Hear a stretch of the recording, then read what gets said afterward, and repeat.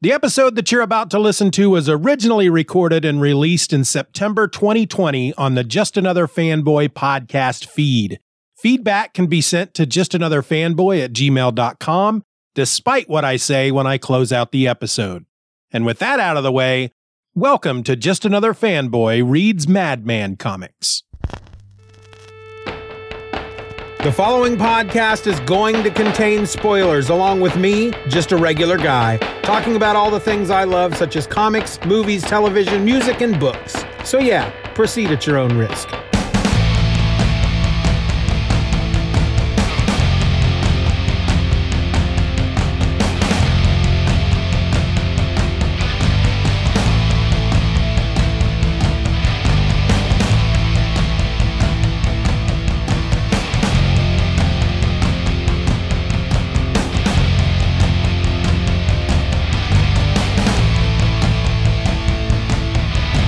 Hello and welcome to another episode of Just Another Fanboy. My name is Steven and I am back once again to take you on an adventure, a Madman adventure.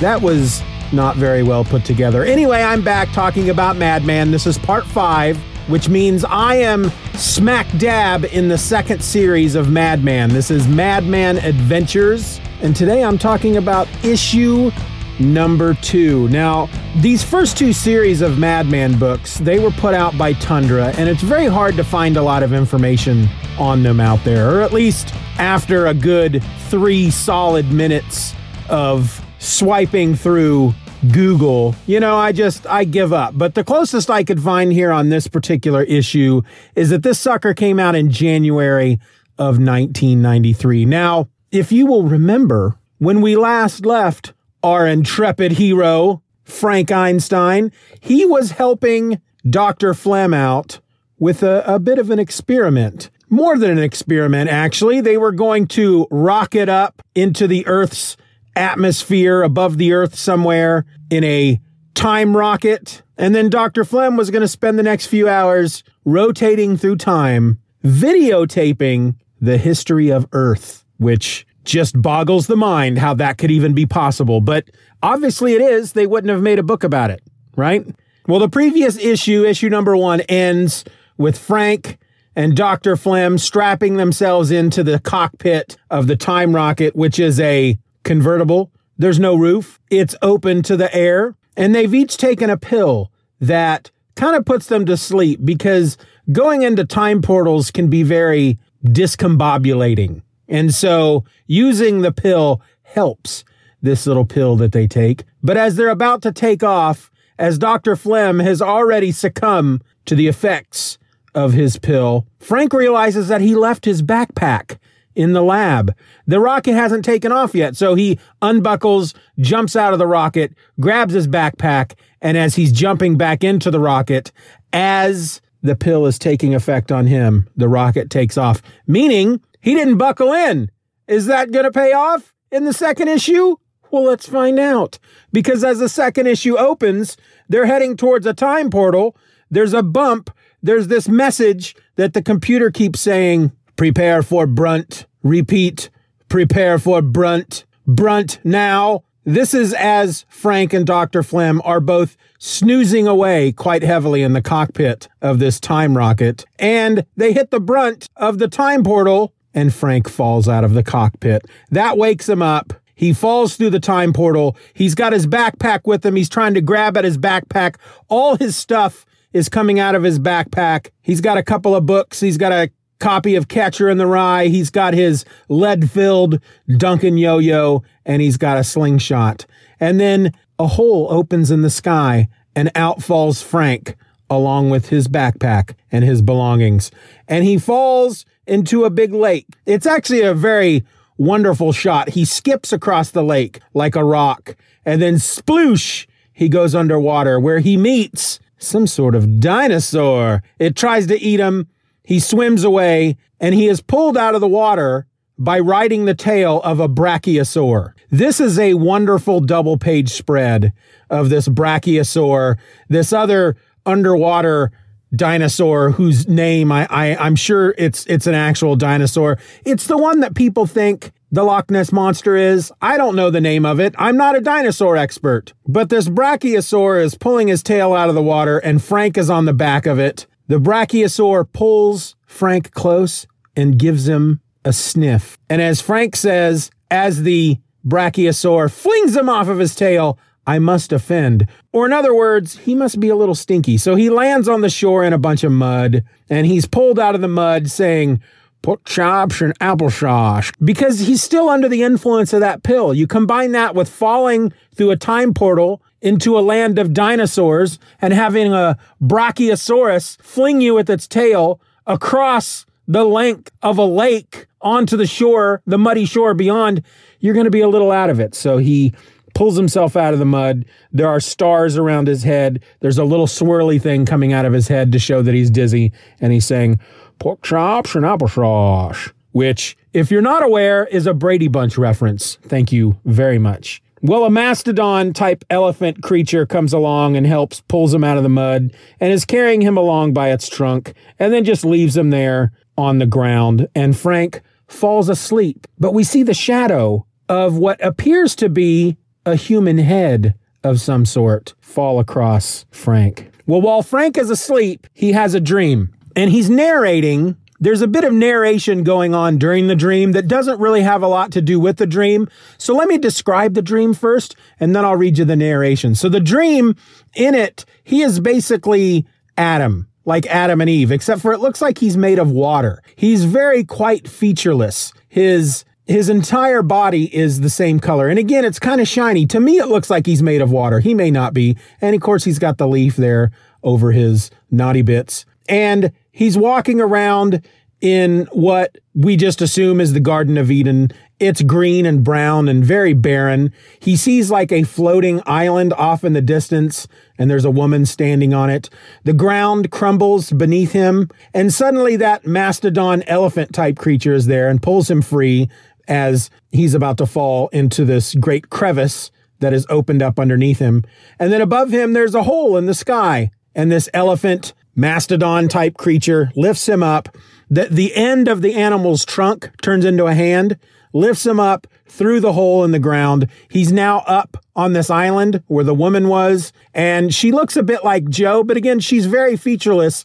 She's one color. She's pink. So Frank is blue, and again, to me, looks like he's made of water. She looks like she's made of pink water. Maybe they're made of glass. I don't know, but she's kneeling at the base of a tree. There's an apple. There's an apple on the tree, and there's a big snake winding its way down. It takes the apple in its mouth. It offers it to the woman. Frank grabs the apple from the snake. They fight. He's about to be eaten by the snake, and that's when he wakes up from the dream. And when he wakes up, he's not naked. He's wearing his tighty-whities, but he actually has a snake wrapped around him. So before we get to that, let me read you the narration, because I always enjoy these little looks into Frank's mind. When something like this happens, a lot of times what you're reading is journal entries from Frank, but it's really just kind of a look into Frank's mind. He says, "I guess it was a dream for the earwig. Pieces of my memory before Dr. Boyford gave me new life continue to come to me in little pieces, mostly childhood memories. I still don't recall a mother or father or what my real name is, but I remember a Miss Audrey.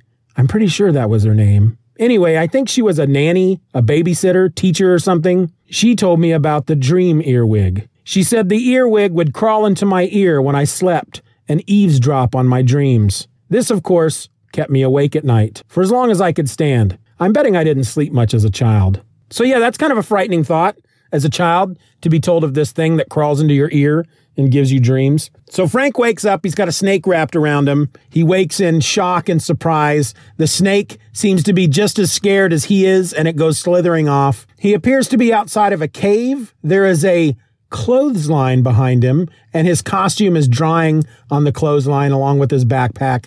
He pulls everything off the line. He gets dressed. He looks around. There's a fire there on the cliffside. He's outside of a cave up on a cliff, and he realizes that something kind of screwy is going on, because he didn't undress himself. He didn't make the fire. He didn't lay his clothes out on the line to dry. He starts looking through his backpack. He finds out that everything is there. He goes into the cave. He kind of cleans it out with a branch, a leafy branch, sweeping things up. He finds a rock that looks like it's square, like a TV. Basically, he builds himself a little TV and he draws on it with a stick from the fire with the coal, the smudgy stick. And he makes it look like a TV. And I guess that's supposed to be Joe on TV. And he's just sitting there watching it. And he says, man, oh man, I miss TV. He realizes at that point that his food supply is at an end when he eats the last 3 Whoppers that he had with him. And not Burger King Whoppers. I'm talking about the malted milk balls. So he goes out into the jungle to try to kill a bird. He's got his slingshot with him. He can't quite get any birds. A dragonfly flies too close, and he sees that the dragonfly is as big as he is. And that, of course, just scares the crap out of him. So he smacks at it with a stick, and it explodes as a bug would if you hit it with a stick. But then all the bug's friends, all the other dragonflies, just start chasing him through the jungle.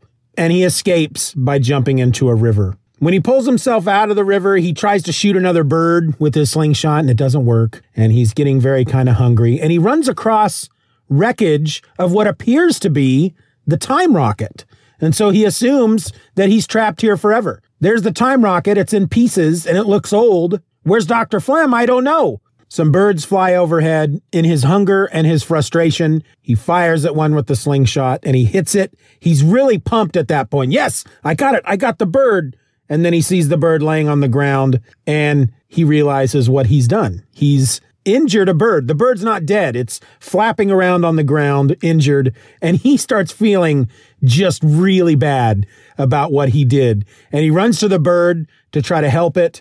When out of the bushes, a freaking purple Tyrannosaurus Rex pops its head out of the bushes and eats the bird. It chases Frank, and Frank's about to die, but then the T-Rex is killed, shot in the head by a laser. Where did the laser come from? He doesn't know, but he goes looking for the person who has the laser, assuming it to be Dr. Flem. But if it's Dr. Flem, why hasn't he shown himself? So he goes climbing up this cliff looking for this person, whoever. He's hoping it's Dr. Flem. He finds a wallet just sitting on this cliff ledge. There's a picture in it of a woman in a 50s style bikini, and it's signed XOXO Mamie. So he gets up there on top of this cliff hill mountain type place, and he's looking out across the land trying to find out what's happening when a robot approaches him. A robot approaches from behind. It's got the word bot-M on its chest.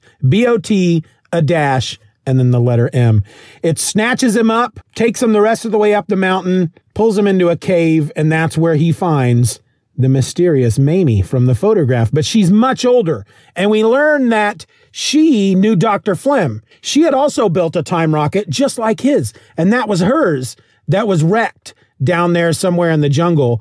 And she crash landed here in the past, in the dinosaur past, because Dr. Flem was bouncing around time and it did what she referred to as a time burp, and it stranded her there. She's so angry about it, actually, that she smacks Frank across the face with her wallet because he'd kept her wallet, and he says, oh, by the way, I found your wallet. And she smacks him across the face with it, just really clocks him. But then she tells him that she wants him to stay. She basically tells him, we've got this Adam and Eve thing going on. We got to repopulate the world. And she's just, first of all, she's old. Nothing wrong with that. But she just looks like she has gone insane, which she has. And why wouldn't you? Trapped for however many years she's been trapped in prehistoric Earth with nothing to keep her company but a robot that she built. But she's got a TV VCR there, and she can plug it into Bot M for power so they can watch videos. And she's like, look, you're stuck here, okay? Accept that. I have a TV. I have videotapes. Stay. And there's this wonderful panel of Frank, and he just looks like he's panicking, and his costume is all torn to shreds. And out loud, he's saying, TV, huh? Oh, okay. But behind him, it's a white panel. There's a white background, and there's just all of his thoughts that are running through his head are all scrawled behind him in blue. And I'm going to read it to you. Let me think. She has a television, but she hit me. Food, shelter. She does have a TV. But she's kind of scary. She hit me. What if she tries to hit me again? Or what if she's unbalanced? I'm no expert. I mean, I can't point fingers. An evening enjoying a few videos might be all right. So maybe I should give her the benefit of, aw, heck. She hit me. Television, videos, food. Just what is this Adam and Eve thing all about, huh? I don't think I'd want to fall asleep around her. TV. I'd better just be agreeable for now. Will I? Gee whiz. Bad vibes. That's what's run through his head. He agrees to stay, and she basically, she tells him, wise decision, because if you don't stay, I'll have Bot M crush your tiny skull. She's quite lost it. So they're sitting in these chairs that look like they've been carved from stone, and they're watching a documentary about otters, and she's starting to fall asleep, and he glances over at her, and she wakes up and looks at him, and he quickly looks back to the TV like nothing's going on, and then she falls asleep again, and then he starts to creep away, and that's when she wakes up. Ha! I knew you couldn't be trusted. And he's like, oh, come on, geez, mellow out. I just had to go to the bathroom. And she goes, oh, I'm sorry. I'll tell you what, let me just attach this chip to the back of your skull so I can keep track of you. And he says, actually, and then just starts running. And that's when Bot M starts chasing him, and they have a big chase through the jungle, and he gets his yo-yo out, and he basically uses his yo-yo to lasso the neck of a passing pterodactyl, and he rides it away, and Bot M kills the pterodactyl by shooting it with his laser, which also makes Frank feel bad. He tells the dying pterodactyl, gee, I'm sorry I dragged you into this mess. Mamie is also chasing after him, and she's got a laser rifle. He finds himself in the pterodactyl nest, and he starts throwing the eggs at Bot M, and he's telling him, yelling at the robot, just back off, okay? I'll follow you back. Just back off. I'm warning you, man. Back off. And that's when he takes the robot out, knocks him off the cliff. It falls into a volcano. The volcano erupts. Maybe because Bot M fell into it. We don't know. But it just suddenly erupts. Bot M explodes, which is probably what caused the volcano to erupt. Frank is falling down the side of the volcano. Lava is coming after him. He makes it down to the bottom. Mamie is there with her rifle. She tells him, I extended love to you. I would have given you that photo. I was going to give it to Gil Flem. You killed Bot M. You killed my only companion and refused to be sociable. Now you'll pay, you little turd. And that's when he points up above as the lava is coming down, and he says, look out behind you. Which, of course, she says, oh, I'm not going to fall for that. And then she is immediately covered in boiling lava. He takes a moment to bow his head in respect and then starts climbing a tree because, the lava is coming after him and it's gonna kill him. Lava does that. You don't want to be in the path of molten lava. And so he's at the top of this tree. The tree is on fire. He thinks he's going to die. And that's when a hole opens in the sky. And Dr. Flem comes out in their time rocket and at the last minute saves Frank. He said he kind of figured it all out because he'd already gone and done he'd already videotaped the history of the world, and he noticed her crashed ship. And so he was able to find a time portal, which apparently it's not easy finding time portals. He just got lucky and got the right one to get Frank out. And then he gets him back home in time for his date. And as the book ends, he goes to Joe's for their date, because if you remember from the first issue of this second series, they go out on a date, they set a date for the next night, and then Dr. Flem's assistant Gail comes and gets Frank and says, hey, Dr. Flem needs your help for this experiment. And Frank's like, no, I can't do it. I got a date tomorrow night. And she says, no, he'll get you back in time, I promise. And that's when we find out it's all time travel. But it's really funny because he goes to Joe's house and he actually uses the front door, which really impresses her father, because in the previous issue, he climbed in through her window. And he's wearing his costume as normal because he doesn't feel comfortable outside, not wearing his costume. He only feels confident when he's wearing his costume, but he's got like a pink sweater on over it with a tie and like, I guess, Bermuda shorts, maybe. They're like plaid shorts and pink. These might be long johns that he's wearing over his costume. I don't know why he's dressed that way, but they're ready to leave for their date. They're standing out on the front porch, and Joe says, Dad, the pizza bot is here, and there's a robot there to deliver pizza, and it's Bot M. And that's how the issue ends. I have to say, so far, so we've had the first series, which was 3 issues. The second series, which is 3 issues. This is the second of the 3 issues. This has been my favorite issue so far. This was just a zany madcap adventure. It was so funny. Frank is just rolling. He just rolls through this freaking comic book. He just goes from one predicament to another, and he just rolls with it, man. Just all this stuff happens to him. And he manages to keep his optimism throughout all this.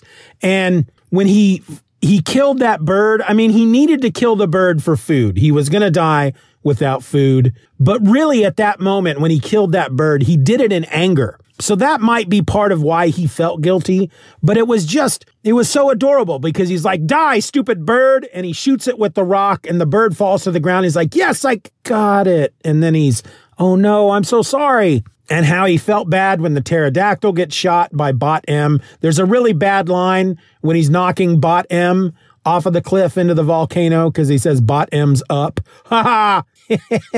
Plus, it's in color. This series is in color. The first series was not. And it was just gorgeous. The double-page spread of him on the Brachiosaurus's tail is just gorgeous. I will definitely be showing some of these panels online. Okay, so this is going to be episode number 119. So if you follow me on Twitter, then I encourage you to just stick around after this episode because for the next couple of days, I'm going to be posting panels from this book. I've been doing that for the past few books. Stephen or else at Twitter or Stephen or else at Instagram. Just keep an eye out for it, man, because I'm going to be posting stuff. And I'm definitely going to be posting that double page spread because it is gorgeous. It is gorgeous. I am so in love with this book. I couldn't even finish what I was saying just a second ago. I cannot. That's as far as I got because I am so in love with this book. When I read the first series, it's like I was just getting reacquainted with the book and it was fun. I was enjoying myself. The first issue of the second series, again, it was, yeah, this is good stuff. I remember. But coming into the second issue, it's like the book just finally reached out and gave me a big hug. It's like, oh, I remember you and you remember me. We're friends.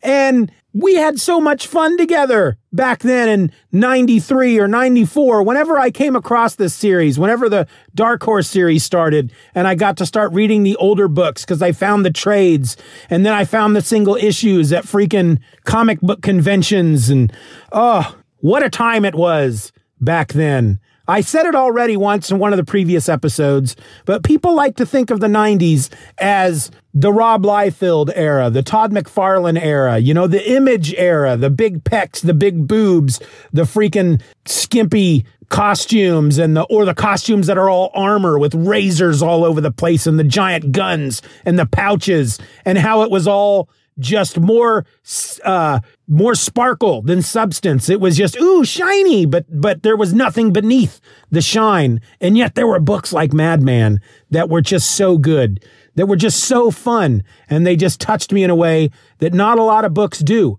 And I'm just super excited to be reading them again and being able to share them with you. So next up, we got issue number 3. I cannot remember at all what happens in issue 3. I haven't read ahead. I looked at the cover for issue number 3. I feel like there's some kind of weird spy dude in it at some point, but looking forward to just keep on going. Just keep on trucking with this freaking series because it's really good. I hope I've reached out to some of you. I hope some of you listening to these have gone out and searched out this book. Everything that I've been talking about so far, you can find in one trade. The first 2 series, all 6 issues. And again, they're like 50 pages long. So really it's like two issues in one. So really it's like 12 issues when it all comes down to it. But they're both collected in one book, which you can get through Comixology right now. So I really hope you guys are out there finding this stuff and enjoying it just as much as I am, because I'd feel kind of foolish sitting in my car at 9:30 at night, just oozing joy and love for this book. And nobody's discovering that joy like I did back then. But hey, you will or you won't. If you don't, you don't. If you do, great. Either way, my name is Steven, and I'm just another fanboy. Be nice to each other, wear a mask, stay safe. Just Another Fanboy is a Stephen or Else production. Questions and comments can be directed to feedback@stephenorelse.com. You can support the show for as little as $1 a month at patreon.com/StephenROr and get instant access to the My Other podcast, a weekly show about all the comics and such I don't have time to talk about here. You can find me on the World Wide Web at StephenOrElse.com or find me at Twitter and Instagram by searching for @StephenOrElse. I also encourage you to subscribe to the show, leave us a 5-star review, and share this episode with a friend. Just Another Fanboy is a proud member of the Comics Podcast Network. You can find that over at comicspodcasts.com. All links will be in the show notes.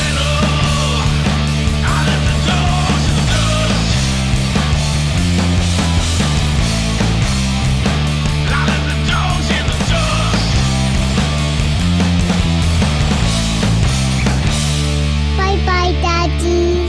Bye-bye, Daddy. Good job.